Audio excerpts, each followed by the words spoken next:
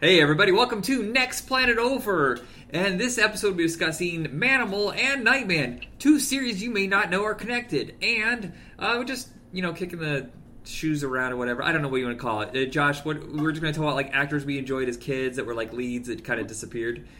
Yeah, like Fly By Nights. What is that? Oh, you mean, I thought that was a TV show for a second. I was like, I've never heard of that. That would actually be a good name for a TV show, Fly By Nights. Wasn't there... I feel like there was a show in the 90s where it was like, or maybe late 80s, where it was on CBS like at 11 o'clock at night before they had a talk show. And they had a show called Fly By Night or something like that. And it was mixed... Forever Night. I know Forever Night. Yeah, I feel like, I'm going to look this up. I feel like Silk Stockings or something started as one of those kind of shows. TV show. Yeah, I think it was Forever Night, the vampire cop. Yeah, that one I definitely remember because that started off as Nick Knight with... Rick Springfield, and then went over to USA. There was a TV show called Fly By Night. It was out of Canada, 1991. Okay. It was about David James Elliott, Jag, and Shannon Tweed. See, we were onto something. We didn't even know it. Yeah, something about it sounded familiar. Fly By Night. I have no recollection of that. Okay. Well, we're going to run across this. Jag. There's so many shows that people haven't heard of they're like... That was on for 2 or 3 years. I've never even heard of that. Sci-fi is one of those genres that just had struggled so hard to be successful. Yeah, back in the day, it really did, and I can think of a couple actors just off the top of my head.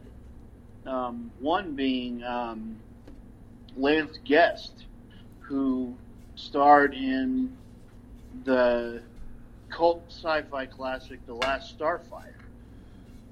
And Halloween 2. And in Halloween 2. And Jaws the Revenge. But I mean, outside of those 3 movies, you never saw him. Yeah, I don't know if he did. It's kind of like Zach Galligan, where they were in those pivotal movies, but I couldn't tell you what they did outside of them. Yeah, I mean, I was trying to. I thought, I figured that because Zach Galligan had a pretty strong run of like cable, direct-to-video, horror, sci-fi, stuff like that. But Lance Guest, really, he did a couple of guest spots from what I can tell, and some TV movies, but I don't think he ever really did anything else after Jaws the Revenge. Yeah, I'm looking. He did arcs on some shows, like he was on Knots Landing for an arc, and then Life Goes On. But you're right, he's the kind of guy. He still works though. His IMDb is still filled up till last year. It's really? Not. Yeah, he. I don't. And most of it's shorts. That's weird. He played Johnny Cash on what the hell? He played Johnny Cash on David Letterman, and then the next year he played Johnny Cash again on Jimmy Fallon. Okay. Wow. Not what I expected at all. Right. Maybe, a lot of these guys get lost in the theater, too. I mean, they do, they're big theater guys, and maybe he's one of them. Yeah, well, think about that, because we were watching Pirates of Penzance, and Rex Smith was hot for 1 minute there because he had his musician, like his albums and stuff like that. He had that movie, and then he did Street Hawk, but then disappeared, and it's because he was mainly a theater guy. Yeah, he did. He was Daredevil in Trial of the Incredible Hulk TV movie. Right. And apparently that was supposed to be a pilot for a series. Spin-off series, but it never came to fruition. But yeah, Rex Smith is another perfect example. Street Hawk was, at the time, I guess you could consider it a failure, but now it's kind of a cult classic. And you can say the same thing for Automan, because the guy who starred in that, I think his name is Chuck Wagner, he was a theater guy. So when the show got canceled, he did do a couple low budget movies, but for the most part, he just went back to theater. Right, exactly, yeah. It's so interesting to me how these guys have these kind of, brief, just moments where they're in these projects and then they're just gone. I mean, I don't know what Rex Smith does today. I think he's still on Broadway. Is he still on Broadway? Okay. But what? Yeah, actually, I think I saw something where he owns a restaurant or something. No, okay, I mean, yeah. I'm sure he's doing just fine. I just never see him in anything. Right. I mean, some guys they tick along forever. Sadly, like Jan Michael Vincent was established before Airwolf, but afterwards he kind of derailed because of his alcohol problems and whatnot. But there's some guys who they did their job, they showed up, the show just didn't succeed, and then disappeared. And the Where Are They Nows sometimes are legitimately because they disappear from the whole scene. But there's some guys like. Oh, God, I feel like a jerk now. We just talked about it like a couple months ago. The Flash. Oh, my God. Oh, John. Yeah. But he's one of those guys who just consistently works, but he never really played a lead again. Right, yeah, because he was a co-star in Dawson's Creek, and I mean, he's done all right as a character actor. But, I mean, it's a perfect example, though. I mean, I'd love to see him in leads, Yeah. He should have a whole kind of run. He should have had a whole run in the '90s where he was the lead in even smaller films. It's like they just treat these guys like they're stepchildren or something. Well, and it's now the generic rule. And now, if you're in a sci-fi, you're in a superhero movie, you're a major player, right?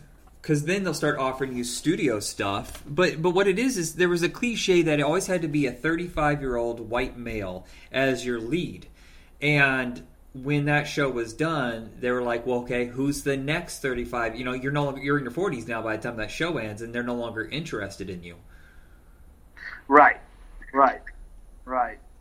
I mean, I guess William Katt's different though. He pretty much had a career in the '70s, and then he was still doing some. He did Big Wednesday and Carrie, and then he did Greatest American Hero, and then after Greatest American Hero, he did House, which is a cult horror classic today.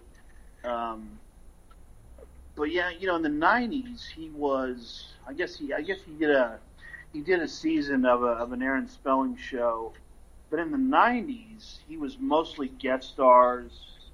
Direct to video. It's just so interesting to me how. I mean, where these guys go after their superhero sci-fi. Right. Like who played the character? Who played the lead on Matthew Starr? Peter. Crap. He was in Hell Night and Friday the 13th Part 4. Yeah, Peter. Okay, I'm going to cheat. This is why I have the internet. I shouldn't just stand here going, let me think. But I did want to say real quickly that William Katt's story is a little bit different because The House was a hit, and he decided instead of pursuing more movies that he wanted to go back and work on back to television, work on Perry Mason, so that he could work alongside his mother, which is respectable. Perry Mason, yeah, he did Perry Mason's for a while, and he for the '70s and '80s, yeah, he didn't really factor into the category really because he was very busy through the '70s and '80s, and he had a career. Yeah. I'm going to blame it on this. I'm going to blame it on this. This seems really stupid, but I feel like for a couple decades there, Hollywood did not want to cast people with curly hair or red hair. Possibly, yeah. And Lance Guest had curly hair. Yeah. Peter Barton is the person you were thinking about with Powers and Matthew Starr. We got to get around to cracking into that 6-pack because I got it too. Not a beer. We got a 6-pack of sci-fi TV shows that we were discussing doing at some point. Yeah, and I haven't even watched any of those. Nearby, it's still sealed. I really got to get around to this. But what has he done besides that show? Well, I know that he had a horrible accident on the show, the very first episode where he got burned. And so they had to set the show back a year. But I think he looks fine when he was in Friday the 13th Part 4. Did tons of guest parts throughout the 90s. Well, that's interesting. He disappeared for 6 years. I wonder if he went to go do theater. From 87 to 93, he didn't act at all. And then he was in a whole season of Burke's Law, which was a CBS TV show back when they were doing all those senior detective stuff. And he spent, he did 150 episodes of Young and Restless, and that was ended in 2005. Okay, so he did a big soap run. Okay. And you know who else I'm thinking of is Michael Beck. Yeah, that guy got the shaft because whatever it was he showed up in, good or bad, he was always really solid in. And it's kind of sad after Houston Knights that they kind of just tossed him away. They did. They really did, man, because he was solid. He was a solid lead. I think he even did some. I mean, he did the strangest projects. I think he did some ninja movie where he was. I have that movie. Do you really? I do. It's called The Last Ninja. It's called The Last Ninja. Yes, he was. Wasn't that him? Yeah, it's him.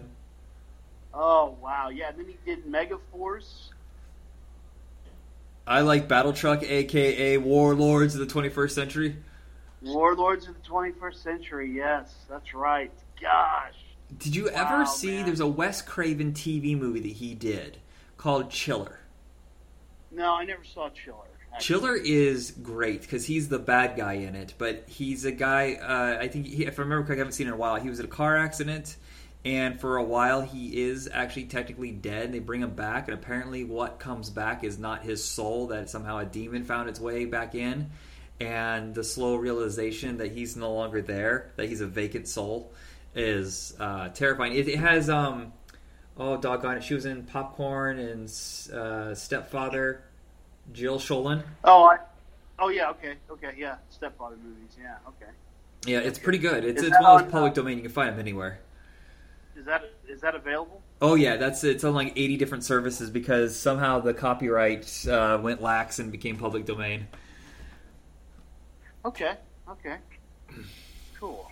Yeah, but yeah, no, it's just always been a for whatever reason, all those guys, you know, I just wish I could have seen more of them because I was really, you know, I thought they were really solid actors, even in those. In those genres, I thought they were really good, and it was just disappointing not to be able to see, see them kind of break out and do more stuff. What they're so you know how on the flat I should have looked this up, but so you know how they're bringing back all the older superhero guys coming, you know, that used to play them. They'll make cameos, like, you know, they even go all the way back to the original Batman '66 for the whole Crisis thing. Oh yeah. Yeah. What I thought would be cool is not necessarily people who played the superhero before, but like some of these older actors and bring them back as like the Justice Society, which was always the older Justice League. Right. Bring them back, and I don't know if you ever saw this TV show. It's called The Sentinel with Richard Burgi. Oh yeah. I want to slap a Batman costume on him and have like the Dark Knight Returns kind of age, where he's in his late 50s, have him play Batman, but have all these guys kind of come back and play older superheroes. That would be such a great idea, and I don't know why they're not doing it, because, you know, everything's kind of old man this, old man that, you know, old man Logan. I mean, it's really the perfect time. And that this last Crisis on Infinite Earth, I mean, that episode where you had Kevin Conroy play Bruce Wayne, I mean, that's the series, you know, that I want to see, you know. I mean, or John Wesley Shipp coming back as the Flash. I mean, you know, it was great seeing all those guys, but they were just so minimal. Right. Well, at least John Wesley is a regular on the Flash, and what I think they did is impressive because it wasn't just stunt cast. He's legitimately good in this. Yes, we know him as the Flash, and we know him from Dawson's Creek and Neverending Story 2 and stuff like that. Yeah. But yeah, so it's like, why not do something with these guys? Right. Who still have it. Yeah, and but I mean, it's not just stunt casting because they're legitimately good actors. It's legitimate, so you could have a multiverse with these guys. You know, I mean, there's plenty of streaming services who would do it. Right. You know, almost too many now. I mean, CW has their own streaming service; they could put it on.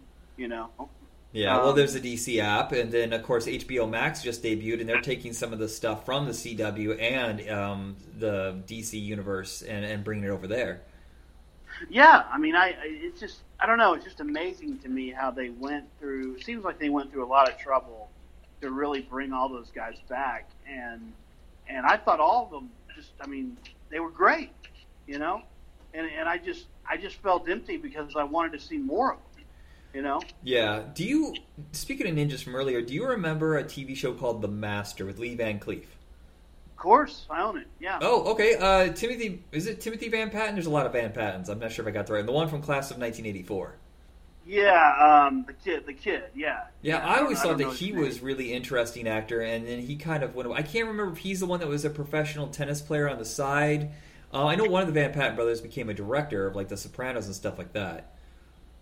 Yeah, I remember like Demi Moore had a guest spot on that show. Yeah, I remember that too. Yeah. And Sho Kazuki from the Cannon films was the recurring baddie on that show, actually. Yeah, it's a lot of these shows are kind of forgotten, but thankfully that one's been saved and put out on DVD from Kino, and it's always been on my wish list, but I never pulled the trigger on it. Oh, is it out on Professional? I have burned copies. Yeah, it's well, I mean, they are all on YouTube. I think that's what's holding me off. But yeah, Kino put it out, and for one, I think it was like on sale for Memorial Day for like $17.99. It's been that price a couple times, so I'm just kind of holding off and waiting. Oh, I'd like to have that actually. That's a good show. Yeah, that's one of the very few ninja series gems from the '80s. Yeah, you know? When we're all ninja crazy. And it was very kung fu. You know, they were just going from town to town. You know. Yeah. Oh, yeah. The whole. Yeah, I always say Incredible Hulk started that, but no, it was more of Kung Fu started that trend of town to town every episode. Yeah, and in Starman, the series kind of followed suit with that a little bit. Yeah, that's, you know what, we talked about doing that one, and haven't got around to it, but I watched it recently, and it holds up so well. It's a very well done show. It really is. And there's another guy who kind of Robert Hayes had a brief moment where he was more of a dramatic actor, but he's mostly known for comedy because of Airplane, of course. But I thought he did a very good job in that, and Cat's Eye around the same time. Yeah, he was another guy who had he had his moment. You know.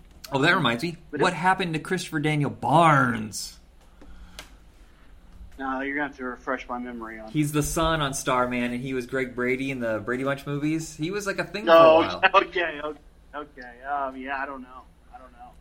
I mean, it really just fascinates me. I guess because I used to be an actor, and I guess it just fascinates me.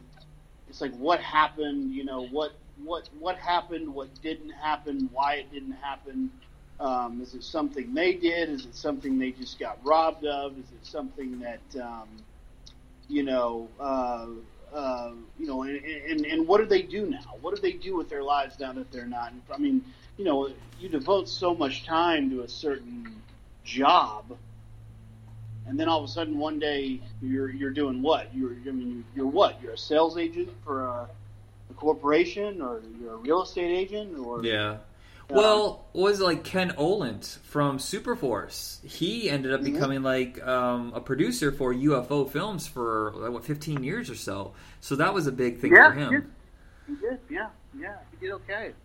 Yeah. But entertainment is like the only industry where we do say that. Like if I worked at Walmart for 20 years and then just stopped working retail, no one goes, "Whatever happened to him?" It's like the entertainment industry is the only one because it's worldwide. I mean, every other job seems to be localized, but entertainment is the only one where anybody in the world can know who you are. Yeah. I mean, I guess there are those who do it enough to earn a SAG pension, but I mean, I mean, especially back in the 80s and 90s, there was so much wealth going around that it's not as much there anymore. But you think about it. I mean, if they worked enough and they were able to invest and were good with money, they could have been fine. But I mean, I just can't imagine. Majority of them, I'm sure, just have to do something else. Right. Well, that brings us to the conversation of the two shows that we were brought here for. Is Manimal and Manimal and Nightman. Is Matt McCollum is a guy who was a lead for a very short period of time, but he was primarily known as a stuntman. Right. So after his lead roles went, he started doing supporting stuff, like he's in Cellular and the Matrix sequels. But then after that, he just went back to doing stunt work. And now he's still doing stunt work on some really big films. I think he worked on John Wick, and I think he's still doing some big stuff. But yeah, he literally was carrying his own action films, and these films had budgets. They were. I'm trying to remember. He did Red Scorpion 2. He did. He did a couple others, but then Nightman, went on for two seasons. Yeah, 2 seasons, and that show was a blast. It's but I watched a handful of the episodes. I didn't watch all of them. I know that you own them. I ended up catching them on Vudu, and I forgot. This is going to make me sound weird, and I apologize. There was a moment in my life where I was bedridden, and I was watching TV shows way too much. I became obsessed with the TV show Roswell and reruns, and I wanted to find stuff that the rest of the cast was in.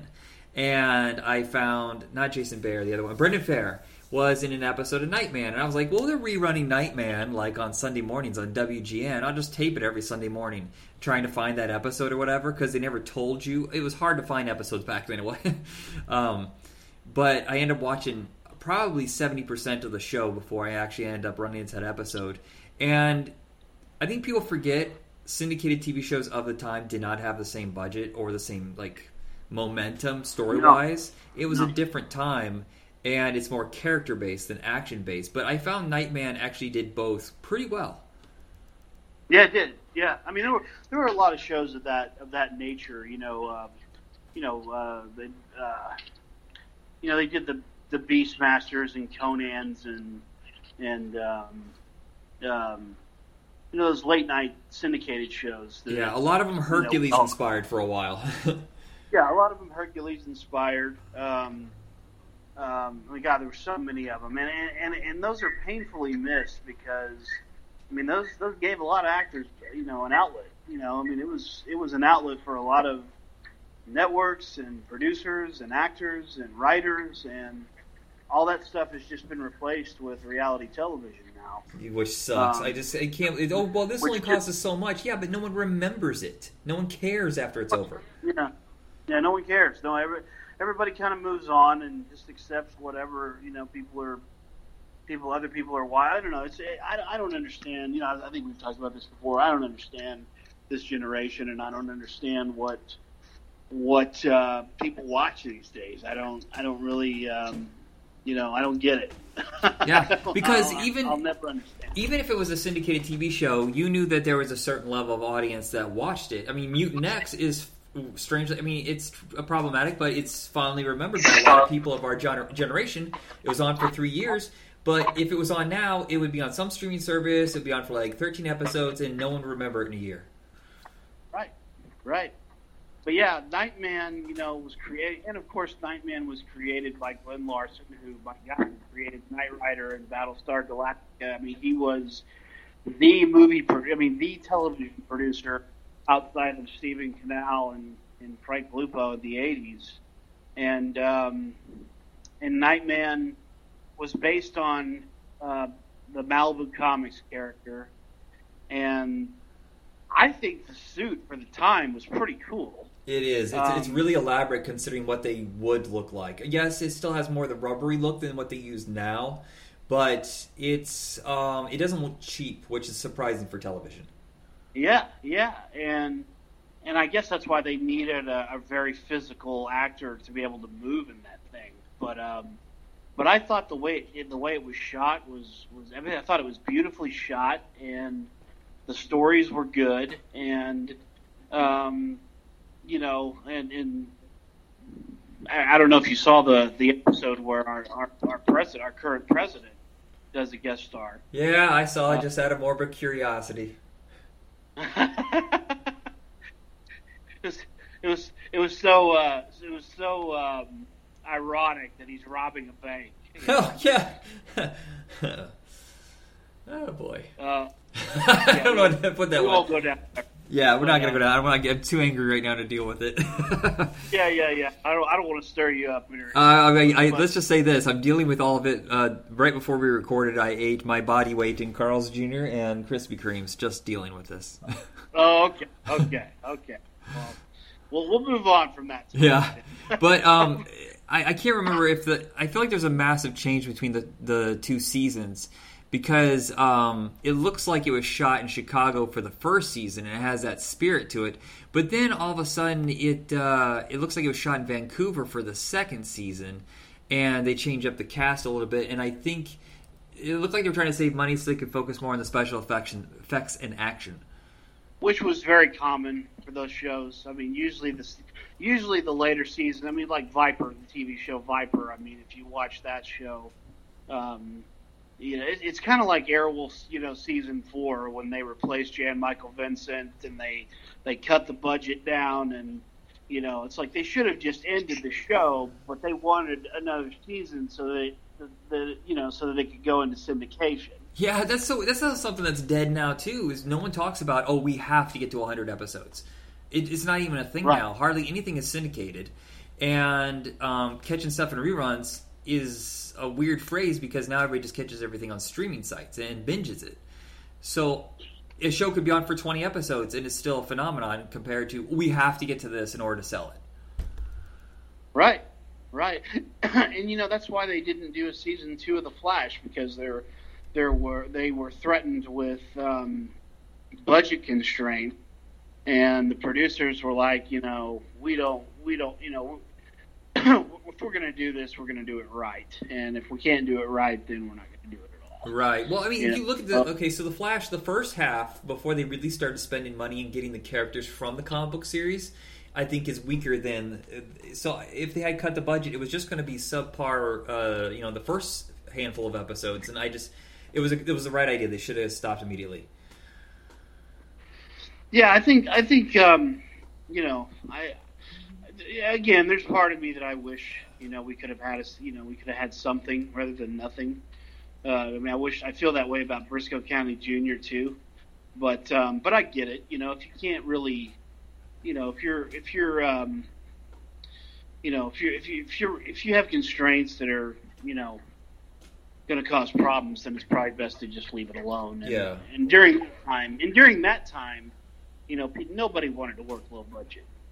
Not like today where, instead of throwing money at a problem, you have to throw creativity at a problem. Yeah, that's totally different now because people will show up in low budget stuff and take a lower paycheck if they're having fun or they really appreciate the project. Whereas a lot of the shows back then did seem like they were just filler. We have to put something in this hour. So what are we going to do? Well, we only have this much money.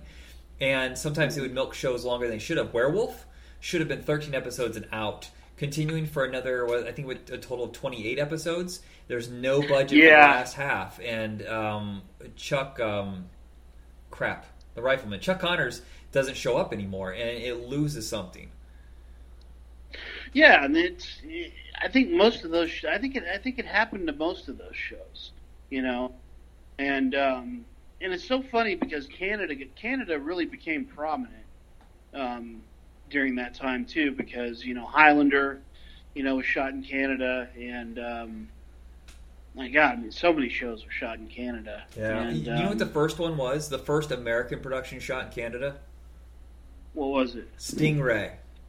Do you remember this show? Stingray. Oh, Stephen Canal. Yeah, he saw the potential of shooting up there, and just kept setting shows in Seattle or Portland or whatever. And then he did that was. That show wasn't a huge hit, but it was beneficial cost-wise. That's why he started doing 21 Jump Street up there, and that just started the whole thing. Well, I love the look of Canada on film. I mean, I think it has so many filming opportunities. I mean, it has everything you need, and I love the forests, I love the weather, I love I mean, they do have everything you need for sure, but it's just so funny to me how so few shows have shot in San Francisco and Dallas. I mean, you just think about it, and it's really kind of kind of a wasted opportunity. Yeah, I live near Portland, and our film community survives solely on TV shows, basically. The budget for movies, we don't give a huge credit for, so every once in a while a movie will shoot up here, but not like they did in the 80s, with a huge wave of movies was shot in Oregon in the 80s. But I think the plan by the city was, hey, bring a series up here and we give you a bigger tax credit because you're keeping our people consistently employed. And that's why, like, Grimm was shot up here for, 5 or 6 years, and all of Dean Devlin's shows were shot here for a while. And we were trying to compete with Vancouver. Hard. It's hard. It all comes down to politics. And, I mean, Dean Devlin's new show shot in the Philippines. Yeah, well, I'm not surprised they pulled production out of Portland at all. Right now, for the last 2 or 3 years, it's been truly tumultuous. I'm sure you've probably seen it in the news. It's one of the more high-profile protests going on right now. Yeah. Well, yeah, that's a whole other conversation. Yeah. But it was cool to see.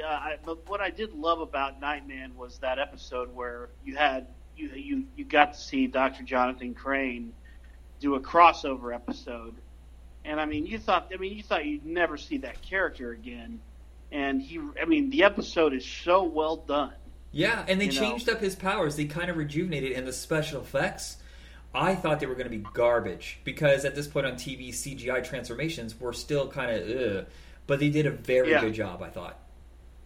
They did. They really did. I thought it was a very well done episode, and I thought it was cool how he had a daughter, and I wish they would have done some recurring stuff with that. But I have a question for you that I read. Automan showed up on Nightman somewhere, but I don't know where. That would be the first I've heard of it. It might be a throwaway line of dialogue, but okay, now I'm gonna have to look into this because that's a Glenn Larson show too.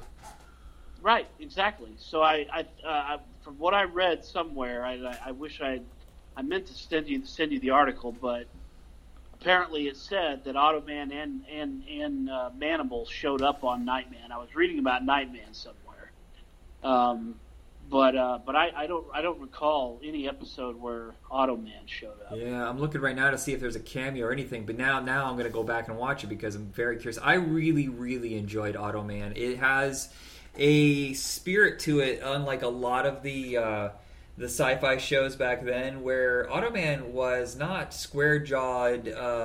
He was kind of fun-loving and very charming and bemused by everything.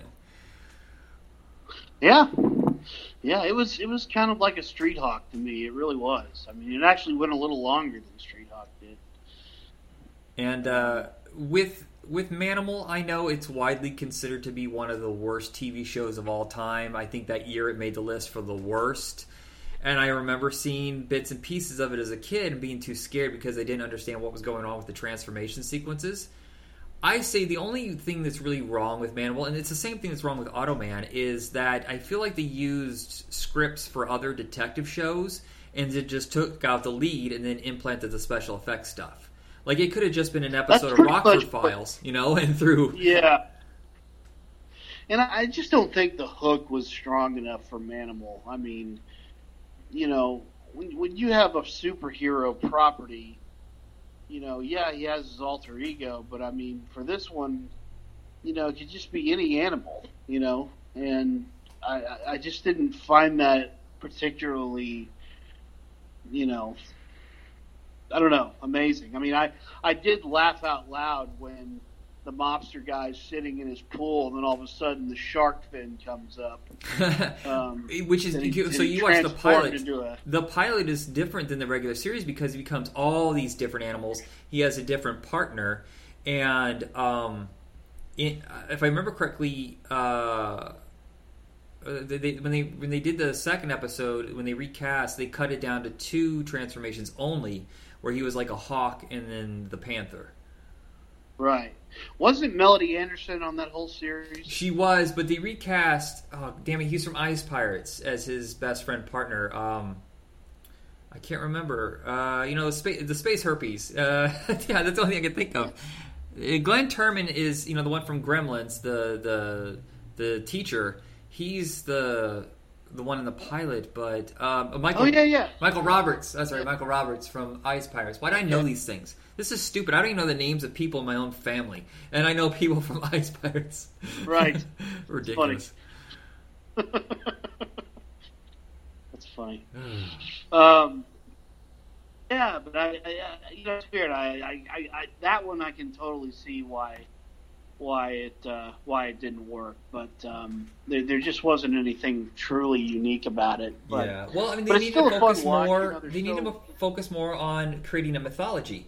They have a good cast. I thought they had great energy together, and the transformation stuff's always fascinating. But the people he was facing off against were so generic. Right. Yeah, I mean, they were just mobsters and thugs, and But I think that's why it was so cool seeing him on Nightman. Is for whatever reason on Nightman it really worked. Yeah, well, Nightman did a much better job of creating the mythos and having reoccurring villains. But I thought the episode that you're talking about, where they face off against Jack the Ripper and they're traveling through time, that was a crazy idea and really inventive for syndicated television. I loved it. Yeah, you just don't get fun ideas like that anymore. Everybody thinks it's too cheesy or too campy or whatever. But those shows to me are sorely missed. I mean, that's I filled my time with a lot of those shows when I was young. When I was in school. So it's kind of a shame, and I think economically. It's a shame as well, because I think it really brought a lot of work to the industry. Yeah, well, I think the one thing that's missing now in a lot of the sci-fi shows is a sense of fun.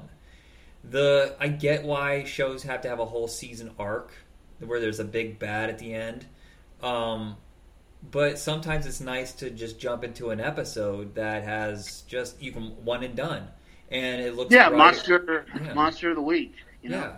It's and yes, I think people are tired of seeing the same exact sets in California when they were shooting like V and stuff like that. They're all in Planet of the Apes. It's all the same sets for like 30 years. But I kind of miss that too. And now with a new way of doing sets, where some of them are digital, you can change it up a little bit. Because I like Vancouver, but I also feel like all those shows have kind of a it's cloudy. They don't look super bright and fun. It always seems like kind of a malaise over it.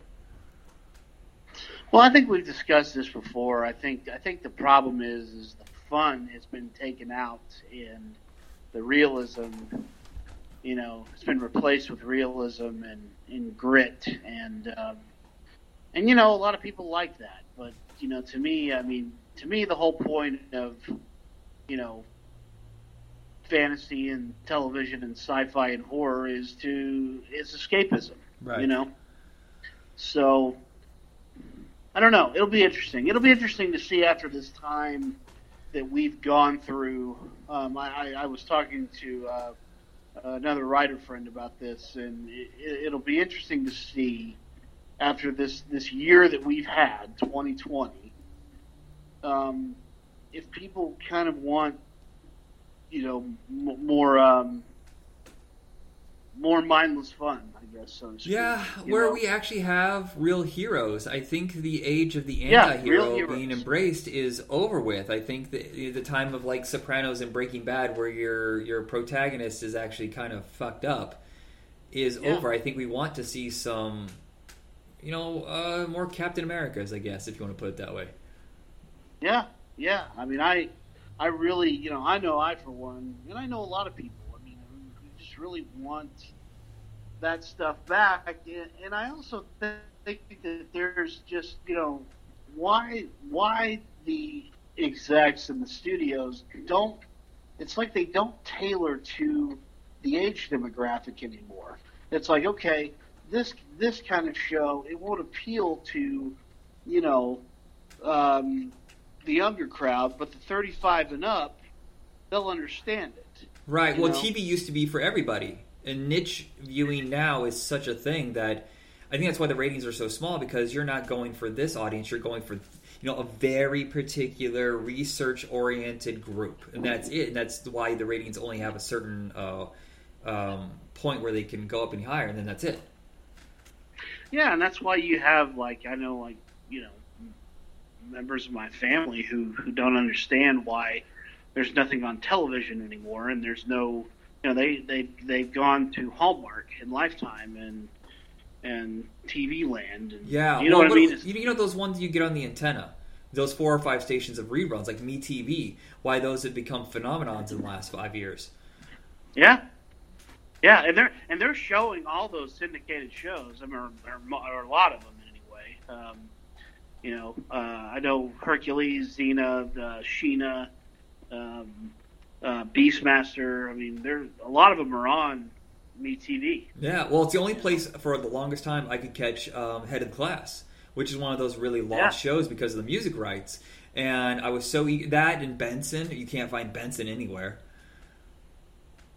Oh, I remember Benson. Yeah, yeah. I mean, look, I love Daredevil, on Netflix. I love The Punisher. I thought they were great. I thought they were very well done. They were extremely dark. Not exactly ones that I'll watch over and over again.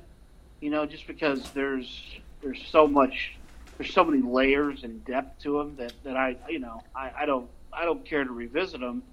But for the most part, I don't know why I even subscribe to Netflix, because I never watch it. I never do either. I don't think I've watched anything in there since the Toys That Made Us back in December. Oh wow, yeah. I mean, there every now and then, they'll have some old movies that I'll watch. But I mean, I don't. There was only one TV show that I ever kind of enjoyed on there. It's actually coming back next week. It's called The Order. And it's a fun monster werewolf, show. Oh, really? I haven't heard of this one. Yeah, it was actually really good, and I really enjoyed it. I really got into it, and Max Martini's in it. It's got some good names in it, but I like the characters, and it's a young, it's a young, a younger cast, but I found myself, I watched the whole season, and actually they did a season 2 that's coming out, I guess, next week. But okay. But besides that, I mean, I just can't get into that. I don't find their shows particularly, my cup of tea. Yeah, it's not something you're like, I gotta see this. I'm going to go watch it right now. Yeah, yeah. Stranger Things? No, that's it. That's the last thing I really watched in there. That was a while ago. Stranger Things season 3. Yeah, I do love Stranger Things. I did, especially the last season. That was phenomenal. Yeah. And I'm for Netflix. I'm not an anti-Netflix. I mean, I want them to succeed, and I'm glad they're there, because in a lot of ways they're giving us, a chance to do a lot of. I mean, there's a chance to do a lot of things that can't be done anymore. Right. Well, they're more focused on original content because all the networks are starting their own streaming services, and you can only license things for so long before they're taken away from you. So I think they're trying to buy stuff that they flat out own. I think the only thing, did they buy? Oh no, that was Amazon that bought the Millerverse. That's how they got the what's the superhero show on there again? The one where it's kind of dark and weird. The Boys. Yeah, I liked it, but I kept thinking after seeing Shazam that was the next wave. That's where movies were going to go, and TV shows were going to have a little more lighthearted fun. Have some. I mean, it has gravitas, just like the '80s action movies, but it wasn't so dire. You had fun facing off against the enemy. Yeah, I guess that's all I'm trying to say. I mean, and look, I want Netflix to get better, and I want them to thrive. And I'm not a hater at all. I just I just want the dark to go away. Yeah. Because right now things are, again, I'll slightly put my foot in the soapbox. Things are kind of dark right now, so we need to lighten up a little bit. But the same thing happened in the 70s, post-Vietnam. If you look at the TV and movies, movies were darker for a lot longer, but post-Vietnam, we started watching shows that were more based around simplicity. They started with like Little House on the Prairie and stuff like that, and then it moved into the fantastic and what they call jiggle TV, where everything was kind of flashy and disco. And that stuff is considered flimsy, but you can watch one of those episodes and be like, okay, I'm good. I watched an episode of Chips and I'm good. Yeah, yeah. I mean, why not? I mean, do Chips again. Do I mean, Not like that movie though. Holy shit, was that a screw up? That was I mean, I knew I saw that coming 10 miles away, but they for whatever reason they think these remakes need to be comedies and they don't. Yeah, I like the 21 Jump Street movies. I love Lord and Miller, but that's not 21 Jump Street that I know. No, it's just, and then that's the thing. It's like Baywatch, I mean, I enjoyed it, but you know what it is? It's using the title, it's using the characters, some of the characters, but it's not what it's not the material as a whole. Right. It's just it's like they're doing their own version of it. Yeah, the only one to ever do it right without mocking, like you love the show without making fun of it, like the way like Starsky and Hutch started that whole trend. But the Brady Bunch movie, both of those did it right, I think. And I thought the A-Team did it right. Oh, the A-Team's friggin' rad. That one is ignored, and I can't believe it didn't do very well. And I can't either. Yeah, this is like it was fun, but it wasn't making fun of it. I mean, it was a legitimate love letter to the series. It was, and the casting was spot on. Oh yes. And I mean, I cannot believe that didn't get sequels. Yeah. Well, remember right before it came out, everybody was talking about doing updates of TV shows. We had the $6 Million Man was ready to go, but they're going to call it the $6 Billion Man, which is still in pre-production. I don't know if it's ever going to happen. Yeah, really. There was Airwolf was being talked about, Magnum PI. They were going to have Matthew McConaughey as Magnum PI, and I was like, yeah, I'm down for that. I'd be okay with that, and I actually like the new Magnum PI series. I mean, I've grown to like it a little bit. I think the cast makes it work, and I think it's fun in an old school kind of way. Yeah. I think it's I mean, it's something, it's a step in the right direction. Right. Well, they did a good job with Hawaii Five-0, I thought. Have you seen MacGyver at all? Well, and that's Hawaii Five-0 is essentially what Magnum is. I mean, and they even did crossovers. Oh, that makes sense. Yeah. Yeah. MacGyver I thought was very well done. Now I haven't seen it since what's his name? George Eads left the show. Oh, did he? I didn't know that. Yeah.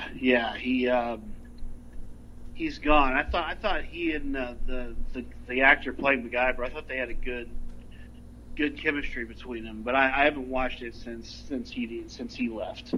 So, but I thought it was well done. Yeah. I did not see Lethal Weapon. That just didn't. I don't get why that's even on television. I feel like that's what they're doing now because action movies don't really sell in the theaters anymore, and they're taking all these old action movies and turning them into TV shows. I don't understand why there was a Rush Hour show, Lethal Weapon. That was just undone by itself though because the production, behind the scenes was so tumultuous. Yeah, that lasted for about 5 minutes, but it's. But yeah, I mean, the thing is they can do those shows in spirit. They don't have to use old titles to do it. Yeah. I mean, I like it when they continue it, like it's the grandson of or something like that, like Kung Fu: The Legend Continues. I got that. They talk about doing Rockford Files. Well, what if he had a grandkid, who was a detective now? Yeah. And that's the problem with Magnum. The only problem with Magnum is it's a whole new. It's not a continuation at all. It's a whole reboot. Which oddly enough, I think Tom Selleck could have just come back as Magnum. Yeah, I mean he's still doing those. He's doing Blue Bloods. What's those Jesse Stone movies? He could be like on the first season and then just pass the torch. Yeah, he could have passed the torch. I don't really see why they had to completely reboot it, but it is interesting. Higgins being a girl now, it is a little bit different. But do you remember when they did that with Knight Rider? They had his son come in the 2008 series.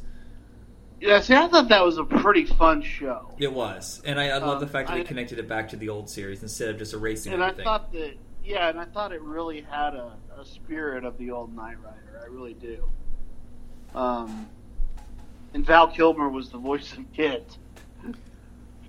It was Will Arnett, right? He was taken out of it because he was had a disclosure thing with a different company or something like that, and he couldn't do it. I don't know what happened there. But oh god, Val Kilmer, it's so sad what's happened to him because he can't speak anymore.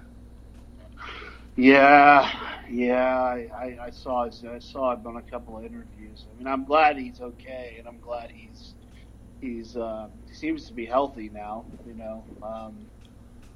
But I don't know. I don't know if his voice will come back. I don't know. Yeah. I hope the best for him because I'm a huge fan. I mean, I've always wanted to work with him. But, yeah, he's fascinating. I think he even admitted himself. He went through a period there where he was just kind of difficult to work with, and that just happens to some people. And sometimes you need to be grounded back to earth to realize what you've done. Yeah, I don't really hold that against people. I mean, it's everybody kind of goes through their own phases.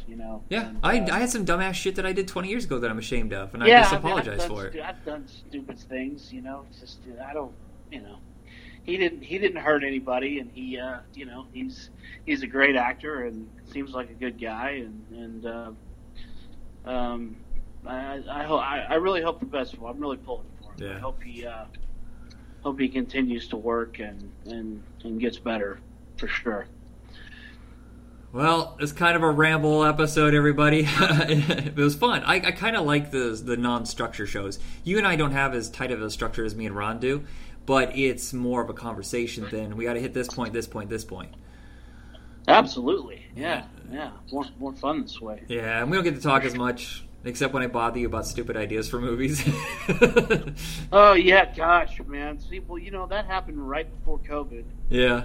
Everything kind of went to hell, and I don't know, it's weird. It's like the world just stopped spinning that day, Yeah, but you've been working. Do you you've been kind of teasing some projects here and there? Is there anything you want to talk about before we go?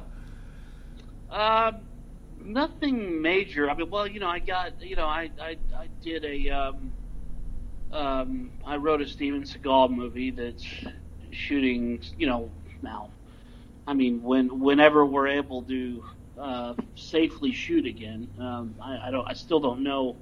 I know a lot of the bigger productions are coming back this week in LA, but as far as the indie scene goes, I don't know when things are really going to be able to come back full throttle. But I wrote a Steven Seagal film, and that's going to shoot at some point soon. And of course, our film with Scott Adkins, Vigilante, got pushed because of the virus.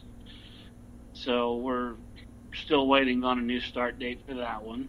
And I'm actually working on something else that I might possibly direct. I don't know. I still have, it's a whole different beast directing a film. I mean, it's a big commitment. Yeah, what you tell me with the difference between the two is the scripts can sometimes take a month or two, but the directing is like a year of your life or more.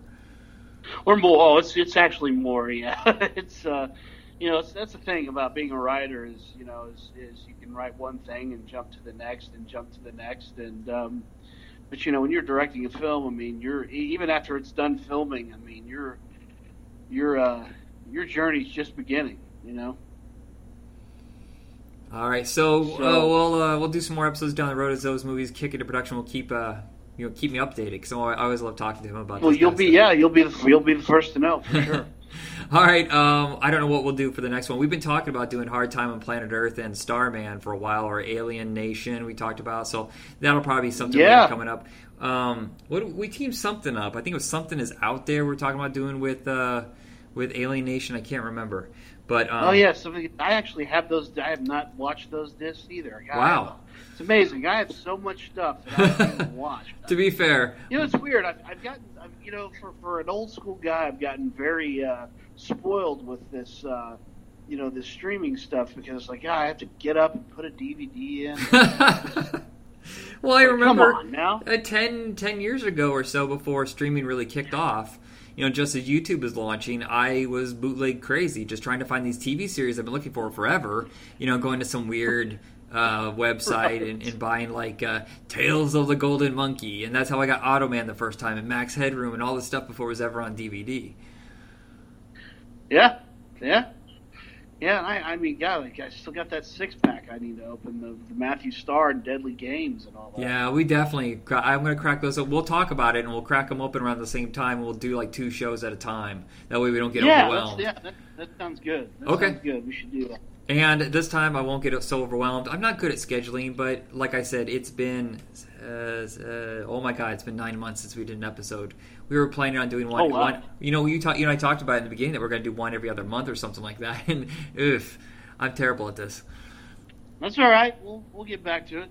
Alrighty. So anything else you want to say before we go? I think we're good, man. Hope everybody stays safe, and we'll talk to you soon. Alrighty. Everybody, have a good night. Check us out on Facebook under Next Planet Over. It's a group page where we can share our memories of TV shows and share the news on all the stuff finally making it to home video and streaming, and see if they get renewed or anything like that. And that's it. Everybody be excellent to each other. Peace out. Peace out.